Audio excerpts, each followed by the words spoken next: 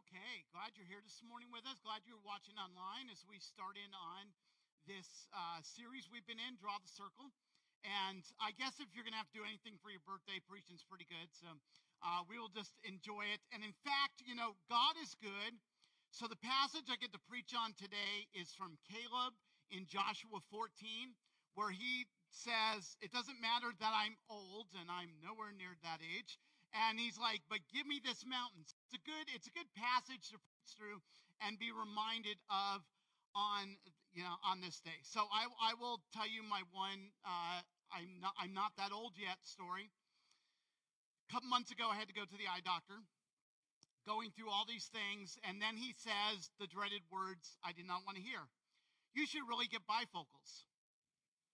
No, I am not 50 yet. I will surrender to the bifocal at 50, okay? Until then, you're going to see all weird things. You're going to see me taking off my glasses at all weird times so I can read stuff, okay? I am willing to do that until that day, okay? So just know that. And those of you like, yeah, I couldn't wait till 50.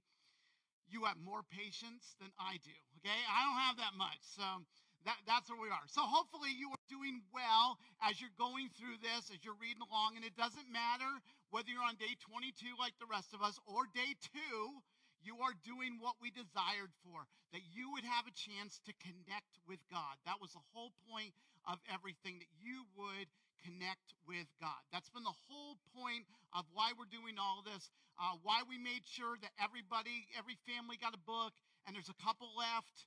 So husband and wife, you've been fighting over and you can't figure out who left what where. You can grab another one. That is just fine. I hope you're doing well. The whole point was to connect with God. We wanted to help you do that and have you do that and see the difference that would make. So find a time, find a place, and just read a chapter a day. It's going to tell you some scripture. We also encouraged you to get a notebook, get a journal, write down your prayers, and just watch as God's answering them. Most of us just pray and then don't consider the answers because we're like, but God, I have so much. And every day it's like I just keep asking for more. But if you write it down, you start looking back, you're like, wow, God answered this. And then I watched this take place, and you just start watching what God is doing, and it's really, really good for you, and it will just help you and increase your faith and increase your time together with God. So the whole point of today is to think long. Think long. So in your book, and you're going to run into this if you haven't yet, it's a story of a man by the name of Honi. Honi is the circle maker, and he drew a circle and asked God to make it rain and wouldn't leave that until it did. And he's kind of the original circle maker, to circle something and ask God to provide and make sure things took place, and God answered prayer. So he's the original one. And he did something very interesting. He planted, now this is a Middle Eastern tree, none of us ever heard of it. He planted a carob tree, and it takes 70 years to bear fruits. So just saying, you're not planting a tree and going, okay, we're going to have, and I don't know, it produces some pods. So we'll just say, you're not going to have carob pie next week, okay? It's going to take time. It's going to take 70 years. So you never plant a carob tree for yourself.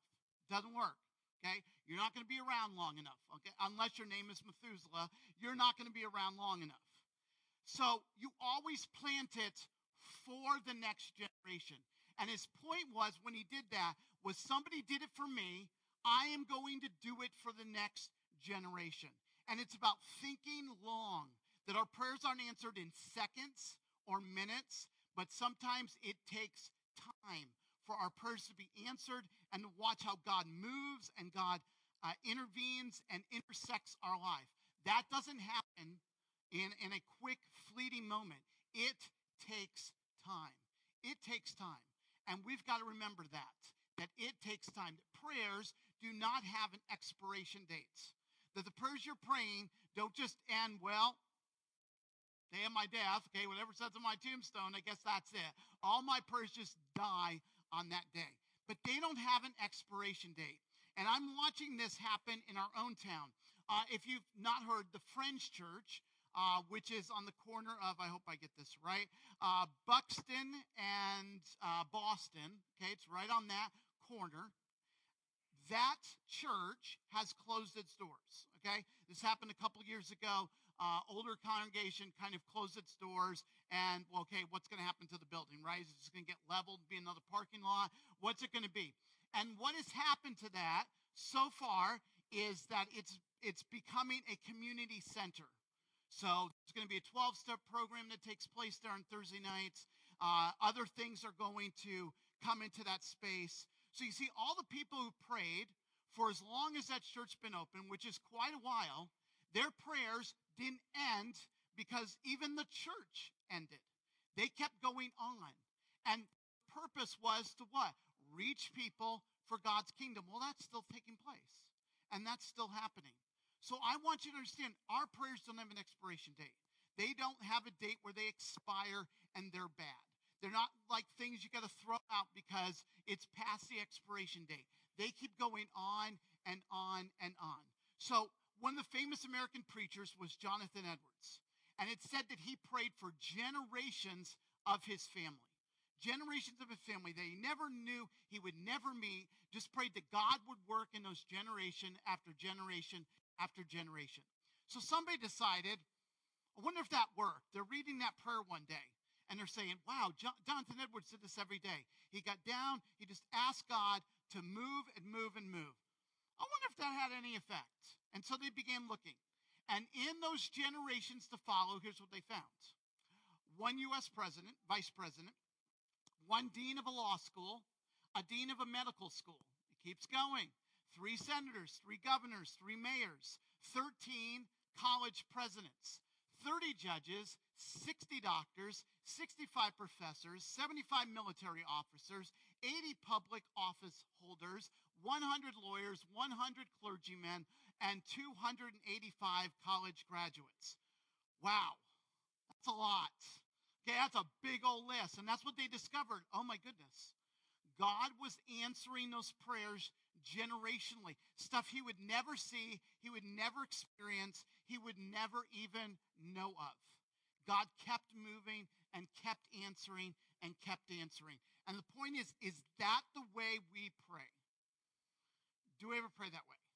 Or do we pray for the car right now that's giving us problems? Do we pray for our own health needs right now and what is going on right now? I don't know if you discovered this, but after today, I just discovered this as I'm getting ready for this. But after today, you're going to look back at some of your prayers, if you've been writing them down, what I need to pray for, and you'll be like, oh. And you're just going to find you're a instant prayer. Whatever's going on in your life in that moment, those are the things you tend to pray about. Those are the things you're asking God about. And perhaps, just perhaps, today you would think about, what do I need to be praying for the long haul? What does God want me to pray generationally for other people in my family? That's what this is all about. Praying generationally and asking God to give us things that are going to bless generation after generation after generation. So, if you have your Bibles, Joshua 14. Okay, you can follow along on the screen. Those of you at home, you can follow along on the bottom there with all the verses we're going to be looking at. This is Caleb's story. Now, if you don't know who Caleb is one of 2. Joshua was the other one, who came back from Canaan and said, we can take this place. God will give us this place. Yeah, there's giants, so what? Okay, they gave a great report. In other words, there's obstacles. God never said it would be easy or it would be simple, but we can go take this. And so Joshua and Caleb showed up, and we're going to take this, and we're going to give it. And the other 10 guys went, oh, we're not going there. And they began to tell everybody all the scary stuff, right? They got all the fact sheets, all the stuff you hear on the news all the time. It's supposed to scare you, okay? Just imagine those are the 10 guys. And they're just, negative, negative, negative, to the point everybody's like, we can't go in there. We will never make it. So Joshua and Caleb get a blessing out of that. They are allowed to enter the promised land, and ultimately Joshua would lead the people into the promised land. So now that they have conquered, right, we're 14 chapters in, this is a ways in, what's going to happen now? Well, Caleb is going to ask for something. Now, I want you to see his story and what he talks about and the age he is when he's doing this, and he's asking for something that we're going to see generationally has some blessings and some insight into all of it. Here it goes. The men of Judah approached Joshua in Gilgal, and Caleb the son of Jephunneh the Kenizzite said to him, "You know what the Lord said to you and me and to Moses, the man of God at Kadesh Barnea." So that's where they went out as spies, okay? They did that from this place called Kadesh Barnea. You can read all about it. "I was 40 years old when Moses, the Lord's servant, sent me," okay? "And he sent him into Kadesh Barnea to spy on the land, and I brought back to him an honest report. My countrymen who accompanied me frightened the people." Yep. They got every scare tactic they could, and they're big, and they're too much, and they got all these weapons, and we'll never make it, and we'll never do it, okay? And Caleb's saying, they scare everybody. We came with an honest report. Yeah, it's going to be tough, but my goodness, we got God on our side. We can do anything. So that was a difference here that he's created. He says, "But I remain loyal to the Lord my God." That day, Moses made this solemn promise: "Surely the land on which you walked will belong to you and your descendants permanently, for you remain loyal to the Lord your God." So he remembers that. He's going back and he's saying, Moses made us a promise. And he's standing before Joshua. Moses made us a promise. Remember that promise was where we put our feet. That was ours. And it was our descendants. It wasn't just ours, okay? But generationally, this is going to be ours, okay? And if we remain loyal, if we follow God, that's what will happen. So now look, the Lord has preserved my life. He's like, I'm still alive, okay? Just that speech. I'm still alive. Just as he's promised these past 45 years since the Lord spoke these words to Moses, okay? So you're doing the math in your head because he's going to say how old he is anyway, right? But do that math, okay? He's actually waited longer than he was at the point of the promise. That's really important because could you do that? I don't know if I could do that. I'm just being honest this morning. I don't know. That'd be hard. He has lived out the waiting part longer than he was alive at the point of being given the promise. And yet he's going to, okay, what does God have in store? What does God in store? While Israel traveled through the wilderness, see, here I am today, and here's the math. If you add it up, 85 years old. I'm 85. And I have remained loyal to the Lord. I've done everything God has asked. Today, I am still as strong as when Moses sent me out. Translated, I'm not dead, I'm not done. Okay, I've used that line before. Okay, some of you just need to remember that. Okay, do things change? Yes. Do roles change? Yes. But if you're not dead, you're not done. I don't care what your age. Here's a guy at 85 saying, nope, I'm still as strong as I was at 40. So he's going to ask for something. I can fight and go about my daily activities with the same energy I had then. Who wants to know what Caleb's secret of energy was, right? I'm about there, okay? Man, what's your secret? So you're saying at 85, you got the same energy as 40. Was it the water? Who's going with me to Israel, okay? Who's going to get some stuff? Realize, how do I get that? But that's his story. That's what he's saying. He's been waiting for this promise, waiting for God to deliver. He's 85 years old. Here it comes. Now, assign me this hill country. Some of your translations will say, give me this mountain. Because that's what he's asking for. He's asking for a hill country, a mountainous region. He's asking for that. That's mine. Give it to me. Assign me this hill country that the Lord promised me at that time. No doubt, right? He's going to make sure they understand you're 85. Do you know what's waiting for you over there? I don't know, right? Do you know what's waiting for you at 85? You might not want to go there. So, no doubt you heard then. Here he goes. That the Anakites lived there in large fortified cities. You run into Anak before, okay? He's a giant, and whatever translation that is of how big that is, he's a big, scary dude. Let's call it that way, okay? And these are now his descendants. So when Caleb looked in the land, he saw that the descendants of Anak were there. Hey, they're still there. They didn't move. They're in large fortified cities. But assuming the Lord is with me, I will conquer them as the Lord promised. How many of you have made assumptions on the other side? Oh, I'm 85. I'm just going to assume everything's bad. It's wrong. It's going downhill. It's going in the wrong direction. He's going to assume the best.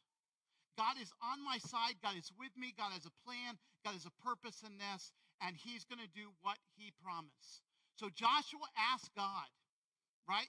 This is a prayer. You got to stop and realize that. He's going to pray over Caleb, son of Jephunneh, and assign him Hebron. So Hebron remains the assigned land of Caleb, son of Jephunneh, the Kenizzite, to this very day because he remained loyal to the Lord, God of Israel. And then there's this little footnote. You probably skip over it because you like, it's geography. Anybody else get a D in geography? Okay.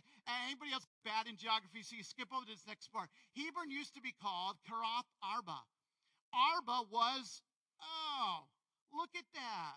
He was an Anakite. He was a big, scary dude. And he went down because God had better plans. So he said, that's what it used to be called. But it's not called that anymore because Arba was defeated. He was defeated. He was laid to waste. Caleb took care of that. And the land was free of war. And do you know what would happen? Because see, Caleb saw generationally, not just immediate. He's 85. He's not going to enjoy this land for a whole lot longer, okay? I don't even think we're told how old he was. He's going to think generationally. I want generation parts of this land. And you know what he would not see, but would happen?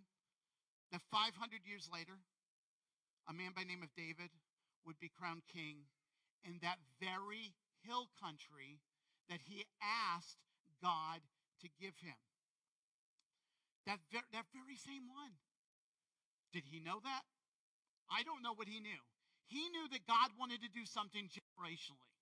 And he was like, give me that mountain. Give me that hill country. Give me that. And I'm going to go take it. I'm going to go get it. I'm going to go assume it. Just give it to me. And that's what he does. And all of a sudden, when you start reading the rest of the story, oh my goodness, look what happened. And look what took place. So, can I offer some reminders this morning? Otherwise, we're going to let this be a great inspirational story. And, well, I guess when I'm 85, I'll read Caleb and see what it's like then and figure out what he used, right, to have the same type of energy. You could do that. You could walk away and think, wow, that's inspirational. I guess I'm not done, okay? I'm not done yet. But what's it going to remind you to do? What's it going to remind you when you start thinking about your prayers? What's it going to remind you as you connect with God and as you think about generations? That's really, really important for us. Yeah, it's a good inspirational story. We can be all riled up and do nothing. And that would be a tragedy, to do nothing from his story. So here we go. Number one, the faith in the next generation is worth everything. He certainly understands that. If he follows God and he takes that hill country, showing his family about it, and they keep telling the story of what Caleb did, he knows they have a good chance of passing the faith to the next generation. It is literally worth everything, and I think we take it too much for granted, okay? So pray for your children, your grandchildren, your great-grandchildren, and so on. Some of you are like, I don't want to think about grandchildren, right? Or I don't want to think about great-grandchildren. So what, okay? Think about them. And more importantly, pray for them. Pray for them generationally because you're asking for the same thing, for the faith of the next generation. Whatever generation that is that you are in, pray it for the next one that you hope to be a part of and to encourage and help. Pray into the next one, and to the next one, and to the next one. And may I offer some suggestions. As you were praying for them, I think we should pray for three things. Number one, that they would follow Jesus. Not that they would just, we got to be careful, okay? We want them to follow Jesus. We want them to follow Jesus. Not just come to a gathering at some point and pray a get out of hell free card, okay, and ask God for that, and then just go doing what everybody else does. We want them to follow Jesus and see the difference that makes in their life. If they would commit to following Jesus, I'm telling you, that would take half of all the anxiety out of our lives about our next generation. So I make sure they're following Jesus and pray that they would follow Jesus. And they would do the things that Jesus says we should do. Things like forgiving. Things like, what does it mean to be blessed? What does it mean to pray? What should we be building our lives on? Pray for their family. Pray for their family. Because no doubt who they are interested in and ultimately marry are going to determine how much of number one is true. It's just going to. I know you can tell me all the stories you want. I'm just telling you. This is just true. This is just true. That if you would pray for them to also find someone who together, they create a family together who also follows Jesus. Guess what they're going to probably do? Follow Jesus.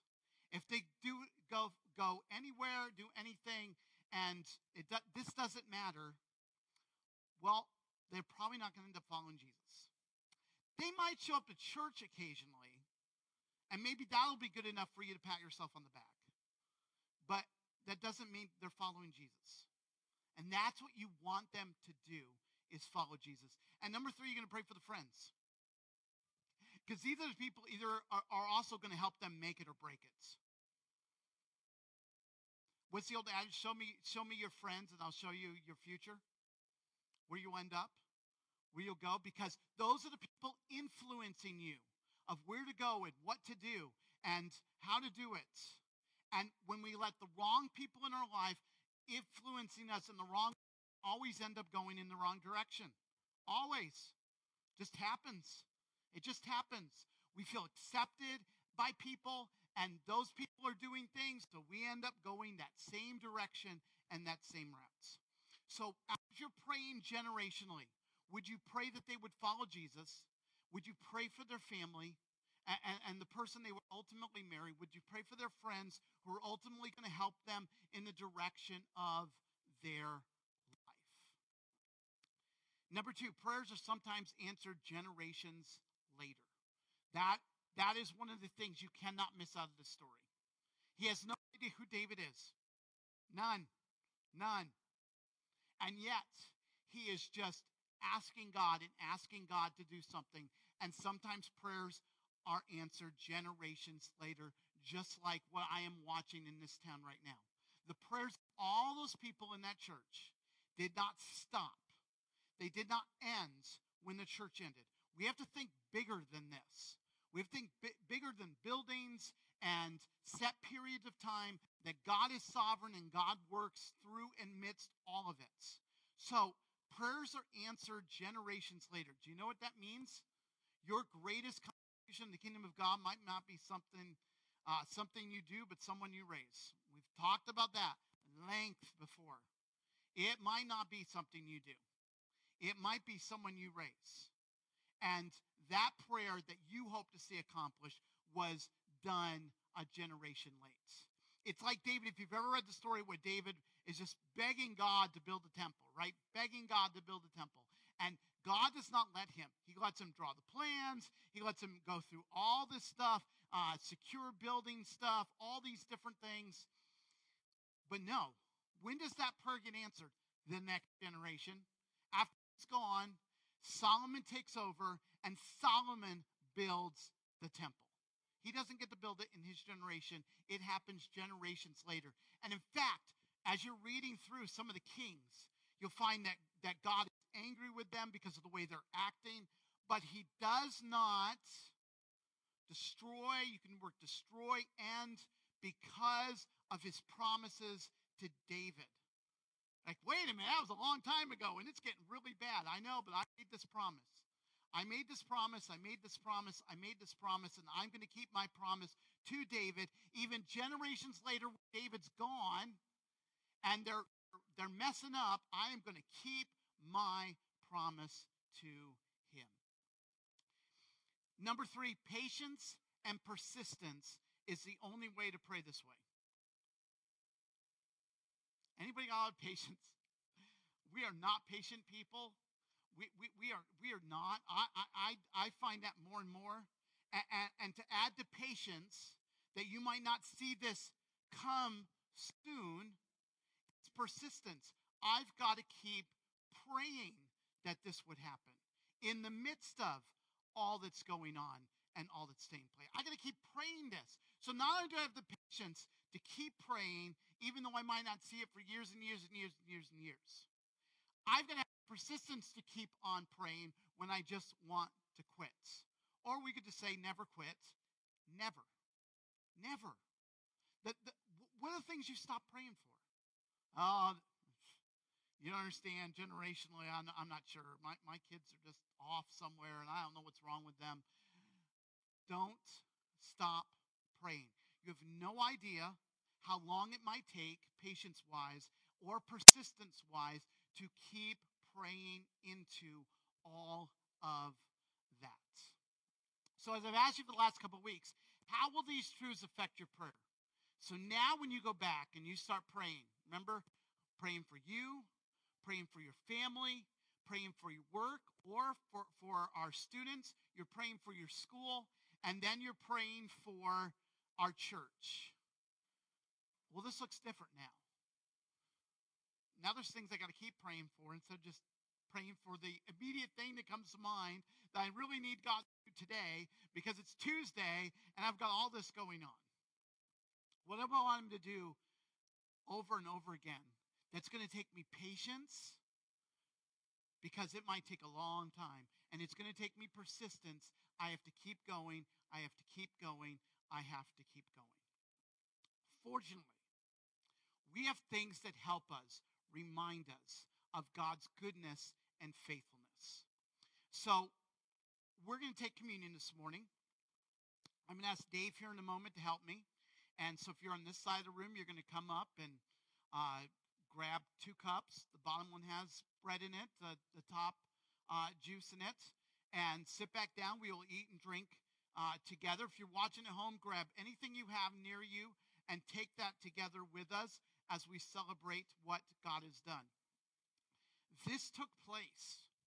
I mean, we're nearing 2,000 years. And yet, we still have that promise. When Jesus gathered at that table and he celebrated with his disciples and said, you need to remind people what I have done. And so the church ever since has been in different patterns in different ways, been reminding people of what he has done for us. And so Dave's going to be on this side. I'm going to be on this side. And we're going to invite you to come up and take the cup and the bread. And then we're going to eat and drink together. So let's pray and let's ask God to bless this time and remind us of what he wants to do generationally in our lives. Dear Heavenly Father, we ask for your help. We ask for your help today. There are things that we need patience because we have no idea how long it might take for that prayer to be fulfilled. Maybe outside of our own lifetime. And that's just patience we don't possess. And it takes persistence to keep praying that. Even though on a Monday, it's going to be hard. And by Friday, we certainly don't want to pray it. And 2 years from now, we're tired of praying it. So we're going to need your help. That you give us all the patience we need and the persistence we need. And see what you might do in the midst of this. We ask your blessing upon the cup and the bread today. That as we hold it, we remember all that you have done for us.